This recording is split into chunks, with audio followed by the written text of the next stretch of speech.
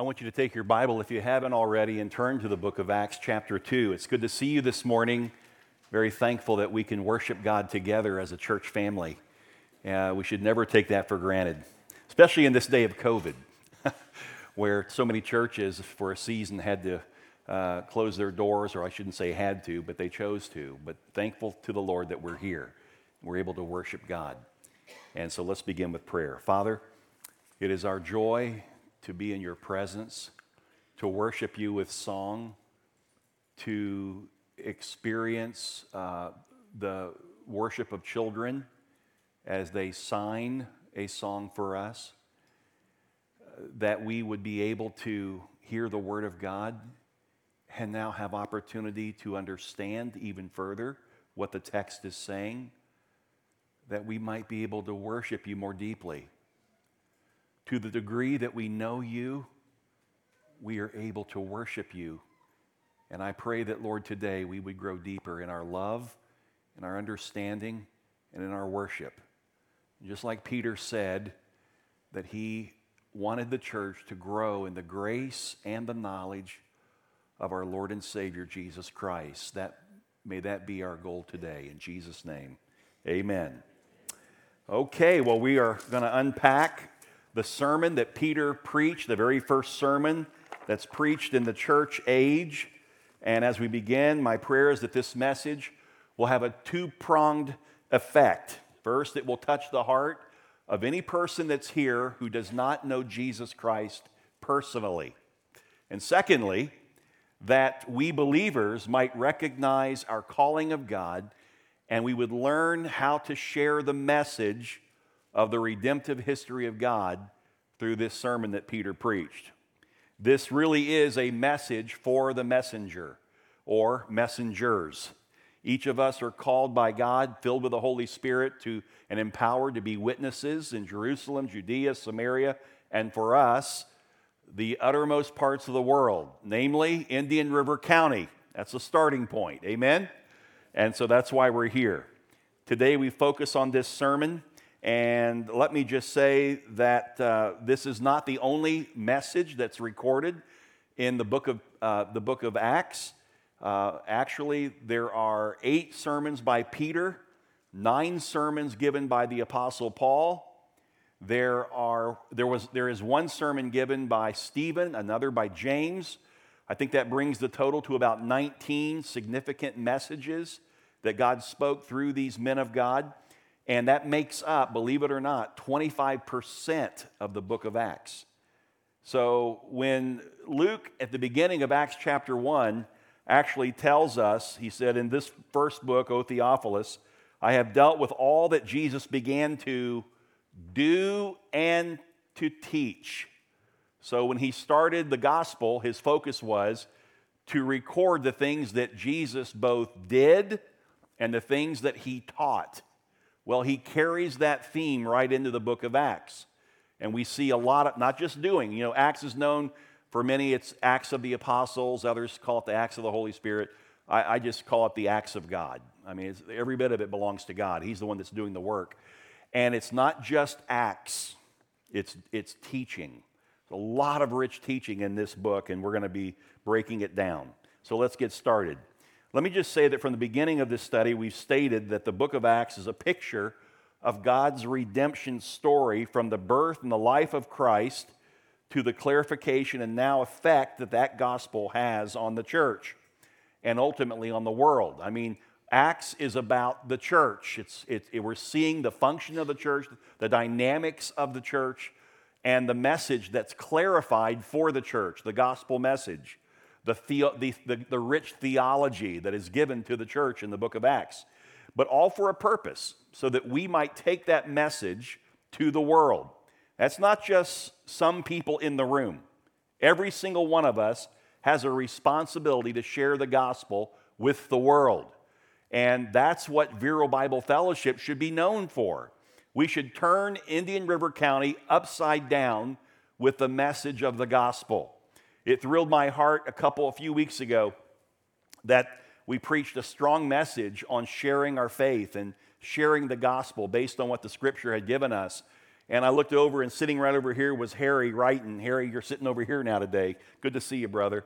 And Harry was sitting here in that message, and then I stayed around till service was over, and all the people really had left. I was one of the last people out of the door. Went to my car, driving down, moving east off of 66th Avenue, turning onto State Road 60, going east. I get to 58th Avenue, and I'm the first person at the stoplight, and I look across the intersection, and on the corner in front of Walgreens, either CVS or Walgreens, whichever one, Walgreens, thank you. I was right for once. And I see Harry standing there right after church, going straight to the Walgreens parking lot, taking his signs and holding them, calling people to Christ.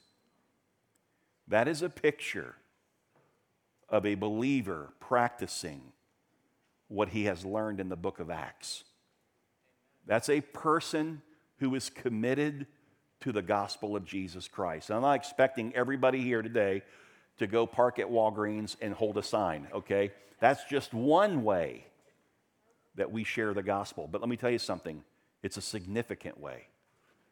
And God's calling all of us to find our way through the Holy Spirit and His empowerment to share the gospel of Jesus Christ with others. Amen?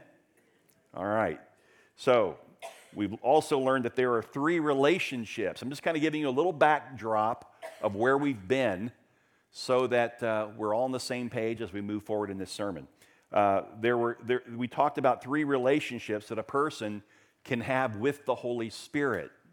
It's recorded in the Gospels and also here in the book of Acts. First of all, the first relationship is that the Holy Spirit is with us. With us. The Greek preposition is para, P-A-R-A. And the moment that we receive Christ by faith and are born again, He comes into us.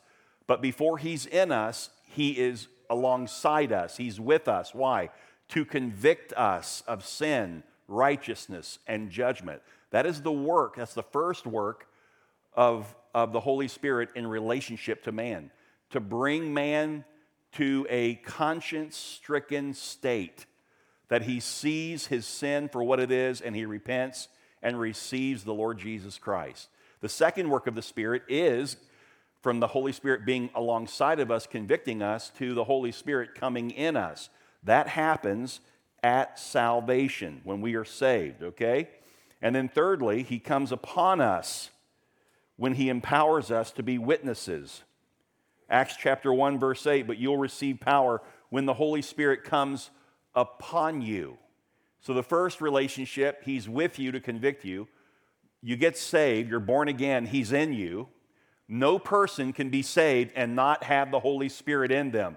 It is the Holy Spirit that regenerates an unregenerate spirit. Every human being has an unregenerate spirit. And only the Holy Spirit can regenerate, can bring that alive. And He comes in you. And the Bible says that your body becomes a temple of the Holy Spirit and that He dwells within you. Amen. Then this third work is not only Him coming in us. Obviously, the Spirit in us wants to fill us, right? He wants to fill us to the point of overflow. And that's where the third Greek preposition is used in Scripture, speaking of the Holy Spirit coming upon us. So it's with us, in us, upon us. And that Greek word is epi, E-P-I. And let me give you a passage. You'll receive power when the Holy Spirit comes upon you. And when He comes upon you, what will He do? He will empower you to be witnesses in Jerusalem, Judea, Samaria, and to the end of the earth. Excuse me, I want you to understand it this way. When He comes in me, it's for me. It's a subjective work of the Holy Spirit. He wants to grow me. Paul said that he wants to conform us to the image of Jesus Christ. Every day, that's a work that the Spirit is doing in us, if we allow Him to conform us into the image of Christ. But then we start filling up, and we fill up to the point where the Spirit is overflowing us. It's not just for me. Now he is doing something through me for others. I've used the example of a pitcher of water and a glass, and if I start pouring from that pitcher, representing the Holy Spirit, filling me, and then he just keeps pouring, and he gets to the top, and you're like, okay, stop, that's enough. I can't take any more. It's like a fire hydrant. I'm learning, I'm growing, I'm maturing, but I can't go any faster than this. And he's like, that's not just for you. And he just keeps right on pouring. And what happens? It overflows you, and it hits the table, and it spreads across the table, and it hits whatever else is on the table. That's the work of the Spirit through us. Every single Christian has the Holy Spirit, and the Holy Spirit's desire is not only to grow you and mature you, but to use you to impact the lives of other people. Do we understand that? If we do, we practice it. Because the reality is, we behave the way we believe. We can say we believe it, but if you're not behaving in the sense of letting the Spirit have control of you and flow through you and out of you, then you don't really believe it. And this is something we need to be careful of as a church, that we not miss this wonderful work of the Holy Spirit. And he does it differently in every person. It's just incredible. I love the stories that I hear from people and how the Spirit of God reached them, how he filled them and what that meant to them, their identity changed, and then how he's used them since then. Every human being that knows Jesus has that story. It looks different, but it's the same thread that the Spirit is working in us. Amen? Now, it was on the day of Pentecost that the Spirit rested upon each of them. And last week we talked about the significance of those three phenomenon that took place, those supernatural events that took place. One was a sound like a mighty rushing wind. That is, we talked about being a picture of the Spirit coming with power. When you talk about a mighty rushing wind, we all know about that in Florida. It's called a hurricane. We've experienced those quite a few times. And what is it that stands out about a hurricane? The power of the wind that can literally knock a house down. And so that's what the Holy Spirit brought, was power to embolden us to be witnesses. Secondly, it said divided tongues as of fire appeared to them and rested on each one of them. That's that Spirit coming upon them. But for what reason? He's using the term or the picture as of fire coming upon each one. Well, there's a lot of references in Scripture as to what fire can mean, but I think one of the significant references is purity. God uses fire to purify us. Listen, before the Holy Spirit can make us witnesses to the world, he comes upon us and he purifies us inside. He wants to do that work in us. We need to be a witness of Christ. We need to be holy in our living. I'm not talking about duties. I'm not talking our duties or legalism. I'm talking about having a heart bent towards God to follow God and obey his commands. And when we take that track, it's amazing how the Holy Spirit is able to use your life to impact the lives of others. And then thirdly, they were all filled with the Holy Spirit and began to speak in other tongues as the Spirit gave them utterance. The Spirit came, if you want to qualify what it meant, that the Spirit divided out and came upon each of them and they began to speak in tongues as the Spirit gave utterance. You're talking about the Spirit coming with a universal impact. Every one of them was given the Spirit, and as they spoke, what were they speaking? The mighty works of God in the languages of the Jews that came from all over the known world to gather for the Feast of Pentecost. They were hearing their own languages. So the Spirit came to reach the world.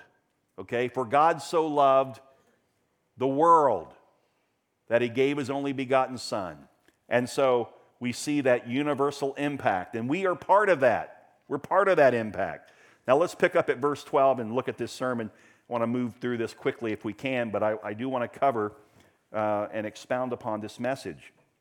Verse 12, let's back up. And all were amazed and perplexed when they heard their language spoken by a bunch of hicks from Galilee. These guys were just country boys from Galilee. And here they are, they're hearing their own language, these men speaking. And so they're wondering what's going on. What does this mean, they said.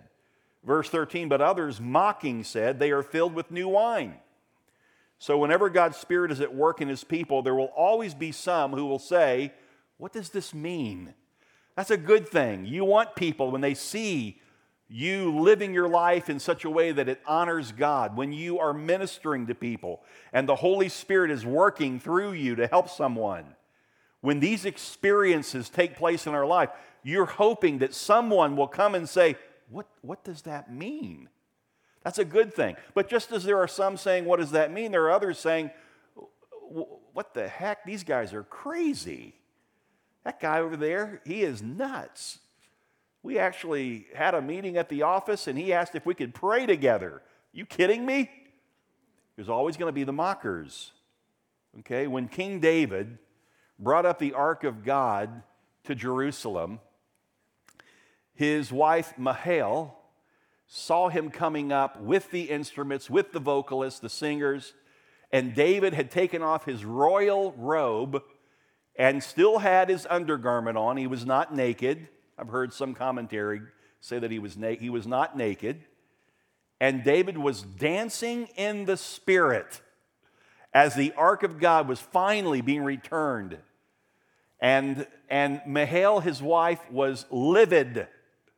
When he came in the door, she let him have it. What a spectacle you made of yourself. You embarrassed Israel. You embarrassed me. I'm your wife and I'm embarrassed for you. You took off your kingly garment. You were no longer kingly before the people. And David's response was basically this: I didn't do it for you. I did it for God.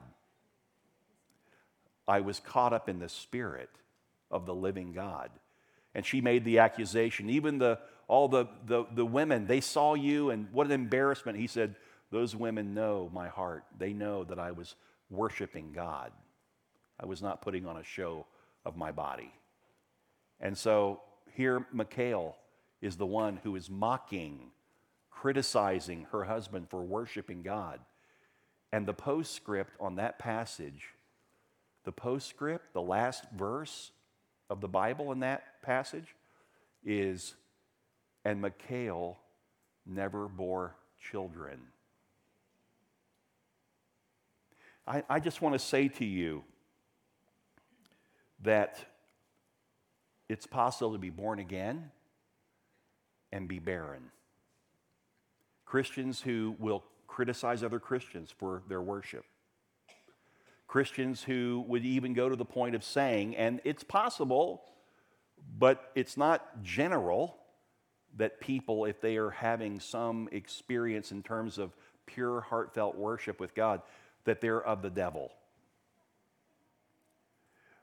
It's possible to be born again and be barren. I pray that's not us. I pray that's not our church. I pray that's not you. I pray that's not me. I want to be alive in the Spirit of the living God. Amen? And I want to worship with God's people. And while there are many different ways that people worship God, there's many postures to praise, yet it should be unto the Lord, not unto man. And God receives that. Verse 14, but Peter, standing with the 11, lifted up his voice and addressed them. Now this is the same Peter and the same disciples who cowered in fear and hid after Christ was put on the cross and he died.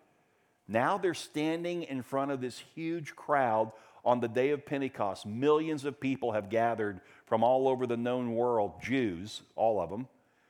And these men stand and boldly proclaim the gospel of Jesus Christ.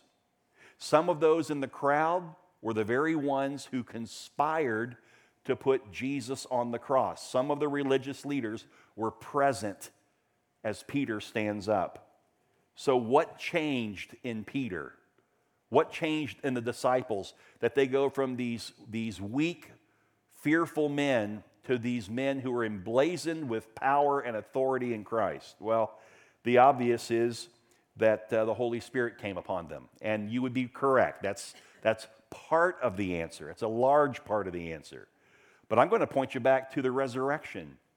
That after they saw Jesus, after his resurrection, that had to strengthen and embolden them. And then let me give you one more that people seem to forget. Nobody seems to focus on this, but it's true. And that is, for the first time after Christ was resurrected and spent time with the disciples, he began to explain to them the redemption story of God through the Old Testament. Jesus actually taught disciples who he was on the road to Emmaus through the Old Testament scripture. Now all of a sudden the disciples of Jesus get it. They understand Christ in the Old Testament. Everything's fulfilled through Christ. It was about him. And that is where Peter is now confident as he stands. The point is, the more we know about Jesus from the Bible, the better equipped and the stronger we'll be in sharing our faith with others. If we never spend any time in the Word, you're not likely to say a whole lot to someone about Jesus. Oh, you'll say some things. He's my Savior. I love him. He changed me this way. But you won't be able to use the Word of God to minister to that person and reach their heart. It's the Word that changes us by the Holy Spirit. So it's important for us. For the first time, these disciples understood that Old Testament. They saw from the beginning, all the way back to the beginning when the fall took place. They find Jesus in the words. And Abraham, when he takes Isaac up on the mountaintop, they see Jesus. All the way through all these prophecies, they begin to understand that would strengthen anyone who's going to stand before a crowd of Jews. And so verse 14, but Peter, standing with the 11, lifted up his voice and addressed them. And look what he said, men of Judea, all who dwell in Jerusalem, let this be known to you and give ear to my words. For these people are not drunk as you suppose, since it is only the third hour of the day. So Peter put to rest the notion that the disciples were drunk on wine at 9 a.m. They were filled with the Holy Spirit. Now, Peter shares the reason why. These different phenomena that just took place, he explains why they took place. And look what he says in verse 16. But this is what was uttered through the prophet Joel. Peter is quoting the Old Testament. He sees Christ as the fulfillment, and he speaks of what Joel said. Verse 17, and in the last days it shall be, God declares, that I will pour out my Spirit on all flesh, and your sons and your daughters shall prophesy, and your young men shall see visions, and your old men shall dream dreams. Even on my male servants and female servants, in those days I will pour out my Spirit, and they shall prophesy. Let me just say to you, some teach that this day that we're studying, the day of Pentecost, was when Joel was fulfilled. What he said about sons and daughters prophesying. I disagree. I believe that was the beginning point of the last days. When the Holy Spirit came, the last days are upon us. But they won't end until Jesus returns. That is the great last day, right? So what does that mean? I'll tell you what it means. That what Joel said in the Old Testament is still happening in us today because Jesus has not returned yet. God's Spirit is still moving and still reaching souls for the kingdom. He is still conforming people to the image of Christ. This is the work. It's a beautiful work that God is doing. And so Peter explains that. Before he gets into the sermon, he has to explain the phenomenon, and he does through Joel, the prophet. Now,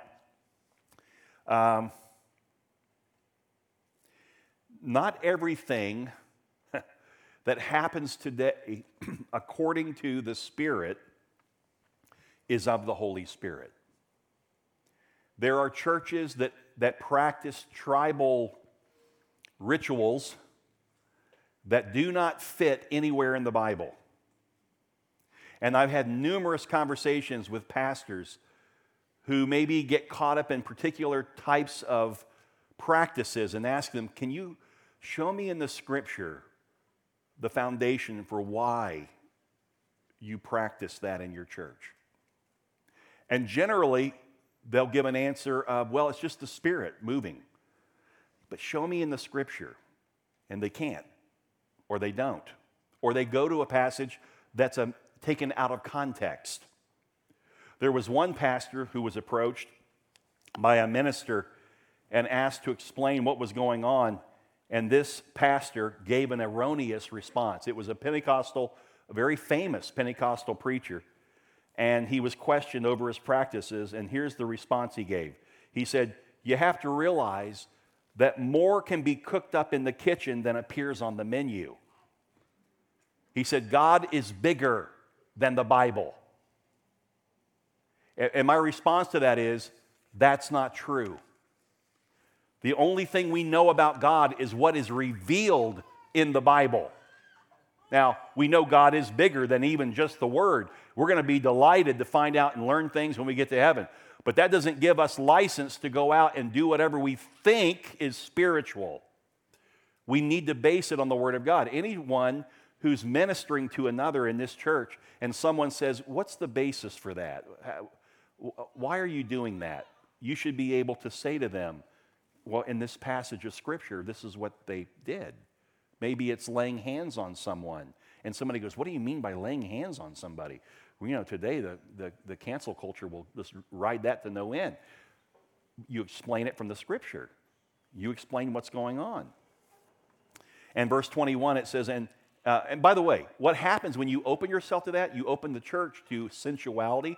And I'm not talking about sex. I'm talking about the five senses, where everything is about me sensing something. I've got to have this sensual experience. We open ourselves to the belief systems of the world, to mysticism and all kinds of spiritual things. We have to have we have to be tethered to the Word of God in all that we do. And if we can't base it from the Word of God, we shouldn't be doing it. It's probably not from God. So let's be careful there. Verse 21, and it shall come to pass that everyone who calls upon the name of the Lord shall be saved. So Peter is saying that from the day of Pentecost, when the Spirit came upon the disciples, until the final day of the Lord, when Jesus returns, we are in the most incredible season or era of salvation. Even in the Great Tribulation, more souls are going to come to Christ than ever before. Jews will come to Jesus Christ in large mass. It's going to be an incredible outpouring of God's Spirit on this earth. But we're living in that time right now. Isn't it exciting to know that we live in a day? I mean, honestly, if you were in heaven with Paul and you asked Paul, what period of history, if you could go back to the earth, what period would you say? You'd say now, towards the end. More people are going to get saved now than ever before. Well, you're living in it. We have the opportunity to share Christ and see the Spirit do the salvation that people need. He can do it. We just need to be faithful with the message. Amen? And let me just encourage you with this. It's not what you say. It's not how you say it. It's not how you dress when you speak to people. Don't contextualize and try to make, well, I'm just not like others. I can't share the way some people can share. Listen, here's what the Scripture says about that. Jesus said in the prodigal son story, or in the parable of the seeds and of the ground, of the weeds, he said this, you just be faithful to broadcast the seed. There's going to be different types of soil that'll receive the seed.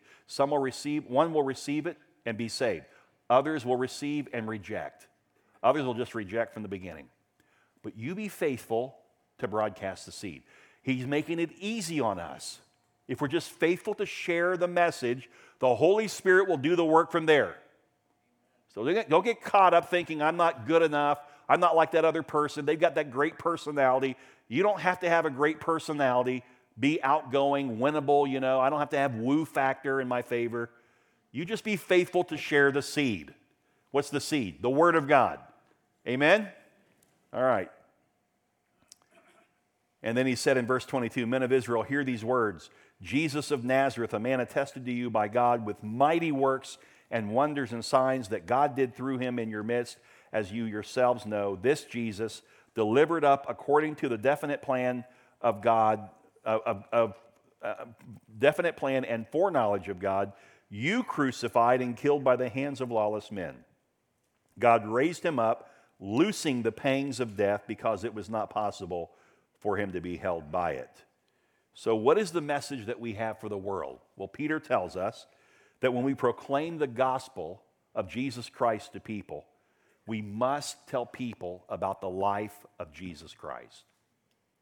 That is the greatest thing you can share with someone. The greatest thing is not your story. I know what the scripture says. Testimony is powerful. They overcame by the blood of the Lamb and the word of their testimony. There's no question. But don't share your testimony and leave out the story of Jesus Christ. His life, Peter said, his death, and his resurrection. You want to cover those things. Cover them well. That's where redemption comes from the life and the death and the resurrection of Jesus. So what the Old Testament foretold, the New Testament fulfilled. Jesus Christ and him crucified, Paul said. Here Peter beelines to the fulfillment of the Old Testament prophecies that Jesus is Messiah, that he lived, that he died, that he rose again. Now, in verse 22, Peter sums up the life of Jesus. In verse 23, notice, he talked about the death of Jesus. And in verse 24, he spoke about the resurrection of Jesus. In 30 seconds or less, Peter covered the life, the death, and the resurrection. Let me tell you something. That's good preaching. Peter was a good preacher. He covered it. He clarified it to these Jews. Then verse 23, this Jesus delivered up according to the definite plan and foreknowledge of God, you crucified and killed by the hands of lawless men. That verse is a fascinating verse. It's fascinating because it reveals the tension between sovereignty of God and responsibility of man. If it was God's definite plan and foreknowledge that Jesus be put on the cross, how can it be that man killed him? You want the answer? Beats me. When you get the answer, please give it to me because I don't get it. I don't. I can't figure that out. My little pea brain can't go that far to understand how God could order the whole thing up and yet it was man that put him to death. But all I can tell you is there is sovereignty of God in that and there is responsibility of man in that. And so that's all I can tell you. God is in control, total control. Yet man has responsibility. God's will is worked out, yet man is accountable. The scripture teaches it over and over again. All I can do is point you to these two things. I cannot tell you how they marry. I don't get it. When we get to heaven, God will explain that one to us, I'm sure. J.B. Phillips, great theologian, said, if God was small enough for us to figure out, then he wouldn't be big enough for us to worship. I like that. Verse 24, God raised him up, loosing the pangs of death. Here's why. Because it was not possible for him to be held by it. In Romans 3:23, we learn that the wages of sin is death. We also know that Jesus never sinned. Therefore, death could not hold Jesus. He took my place. He took your place on the cross. He took our sins upon himself. He didn't become sinner. Jesus never sinned. He was fully God even while he was on the cross. But he took on our sins like a sacrificial lamb, and he died for us. And then God raised him. Why? Because he, Jesus, who is God, never sinned. God raised him from the dead. Verse 25, for David says concerning him, I saw the Lord always before me, for he is at my right hand, and I may not be shaken.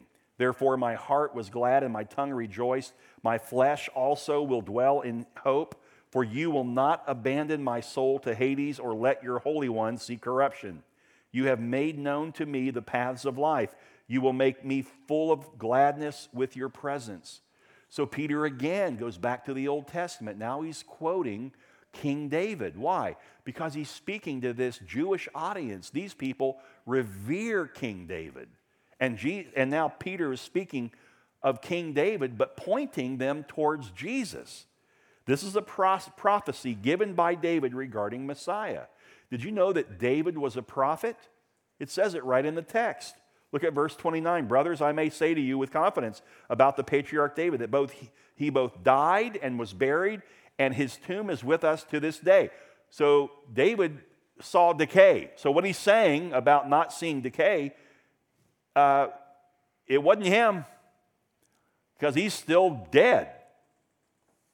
Being therefore a prophet, David, and knowing that God had sworn with an oath to him that he would set one of his descendants on his throne, he foresaw and spoke about the resurrection of Jesus, the Christ, the Christos, anointed one, that he was not abandoned to Hades, nor did his flesh see corruption. This Jesus that David spoke of, prophesied about, God raised up, and of that we are all witnesses. What does that mean? We saw him after his resurrection. In fact, 500 people saw him after his resurrection. I imagine in that crowd, some of them might have seen Jesus after his resurrection. If they hadn't, they would have spoken up at that point and said, "Whoa, wait a minute, you're off your rocker." They didn't. They continued to listen because there was truth in what Peter was saying. That is proof of the resurrection of Jesus Christ found right here in the text. Verse 33, being therefore exalted at the right hand of God, and having received the Father the promise of the Holy Spirit, he has poured out this that you yourselves are seeing and hearing. For David did not ascend into the heavens, but he himself says, the Lord said to my Lord, sit at my right hand until I make your enemies your footstool. I want you to notice here that David called his descendant, because Jesus came through the bloodline of David. He calls his descendant my Lord. Know that in Jewish custom, they would never call an offspring their Lord. Okay? So that had to catch the crowd. Why did he not call him his Lord? Or why did he call him his Lord? Because Jesus is the Son of God. He's not just Son of David, he's Son of God.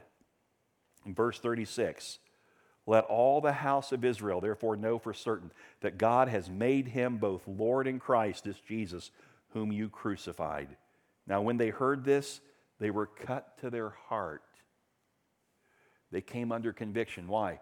Because the Holy Spirit was there as Peter was speaking. He was speaking, listen, he was empowering Peter to speak boldly. He was reminding Peter of the scriptures that Peter quoted in his sermon. And at the same time, the Holy Spirit is alongside these Jews who do not know Jesus as Savior. And he's convicting them. It says right there that they came under conviction. They heard this and were cut to the heart. Now think about that. They heard a hick fisherman from Galilee preach a sermon, and all of his disciples that were with him, all the disciples, also hicks, mostly from Galilee. And they were all speaking earlier in the languages of these people from all over that known world. From Asia Minor to Africa, all the way to Rome. They heard the languages. And they know these hicks don't know those languages. It was the Holy Spirit doing everything in this picture. And the Holy Spirit brought these men under conviction because of Peter's faithfulness to let the Spirit use him. You will be used by the Spirit if you are willing to surrender and let him use you. God will do a mighty work through you. You'll see people come to Christ just by being faithful to broadcast the seed, which is the Word of God, wherever you go. And Peter went on and he said in verse 37, and by the way, when the gospel shared like this, those who receive the gospel need to respond to the gospel. It's not just sharing it, it's staying, after you share the gospel and somebody's listening, that's good. But don't just walk away. Now, just stand there. Wait for a response. You have to respond to the gospel. You can't just hear the gospel. Now, those who don't, the light doesn't come on, they don't get it, they'll walk away. They'll look at you like you're crazy. But those whom the Spirit is drawing to himself, they're going to probably ask, so what do I do with it? Wow, that's an amazing message. I've never heard the gospel before. So what do I do? And that's what they said to Peter. Now, when they heard this, they were cut to their heart and said to Peter and the rest of the apostles, brothers, what shall we do? Okay? Now, interesting. They're thinking that salvation is something you do. What shall we do? He's going to share with them and reinforce, I'm sure, it's not about what you do, it's about what Christ has done for you on the cross. But now that Christ has saved you, now there's something you should do. Well, first of all, you repent, and he saves you. And then be baptized. Be baptized. Verse 38, and Peter said to them, repent and be baptized, every one of you, in the name of the Lord, in the name of Jesus Christ, for the forgiveness of your sins, and you will receive the gift of the Holy Spirit. I just love that. It's such a simple message. Be faithful to share it. Let the Spirit do his work. Some will reject, some will laugh at you. Others, they're going to contemplate, walk away, and the Spirit's going to continue to work on them. And others are going to say, what do I need to do? And you're going to have the opportunity to tell them, just repent of your sins. Realize that Jesus can forgive you. So repent. And then get baptized. Next Sunday, we have a baptism service.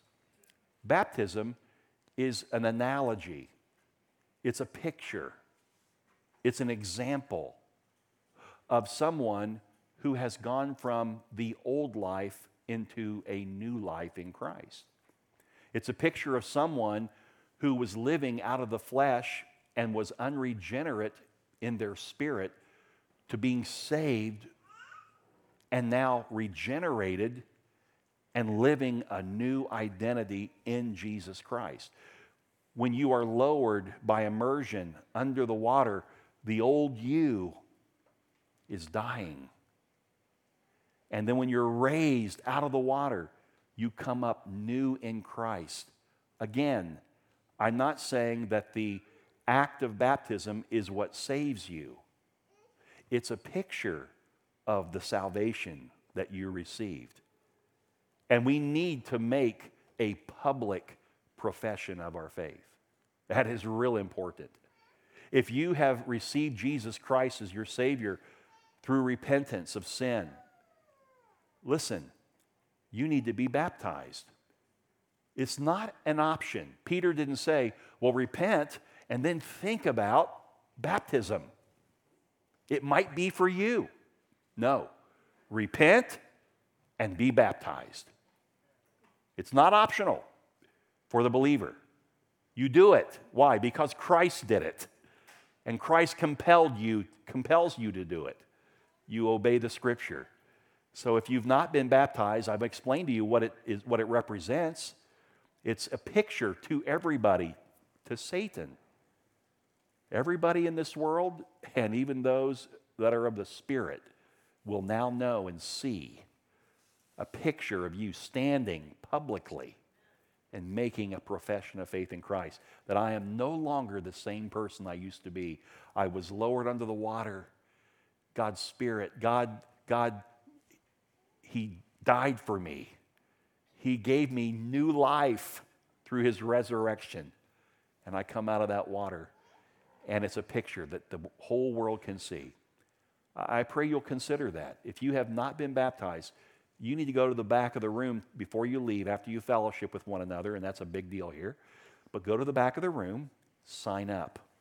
Attend the baptism class. It's going to start like 15 minutes after we close service. It's not going to take long. It'll take you about 15 minutes to go through it. It's not a long class. Who's teaching the class today? Doug? Stand up, Doug. I just want to see you. This is Doug Hampson. He's one of our elders, and Doug will be teaching that class. Doug, where would you like him to join you? Back in this little room? So go down that hallway and to the right. Thank you, Doug. Okay, that's how we do it. That's how we obey Christ. Let's pray. Father, we want to thank you for the work that you're doing in our hearts. Those of us who know you, how you're compelling us, you're strengthening us, you are giving us understanding as to what it means to be a witness for Christ. Those who do not know you, Lord, I pray that today some would have been saved by your Spirit. We know that it's not by a prayer, it's not by standing, it's not by coming forward that we receive Jesus. We receive Christ the second that we repent, the second that we recognize that we're a sinner and that Jesus Christ is God and He is our Savior. And we believe in Him, we trust Him, we place our life in Him. And we thank you, Lord, that you immediately, instantaneously, by the Spirit regenerate us, and the Spirit comes and lives in us. And now we're able to understand Scripture. We're able to be conformed every day to the image of Jesus. We give you thanks for that. Thank you for the work, and thank you for your word. In Jesus' name, all God's people said, Amen. God bless you, church. Make sure you stay around for a little while, fellowship. I've already met several new folks. Great to have you today, and love one another.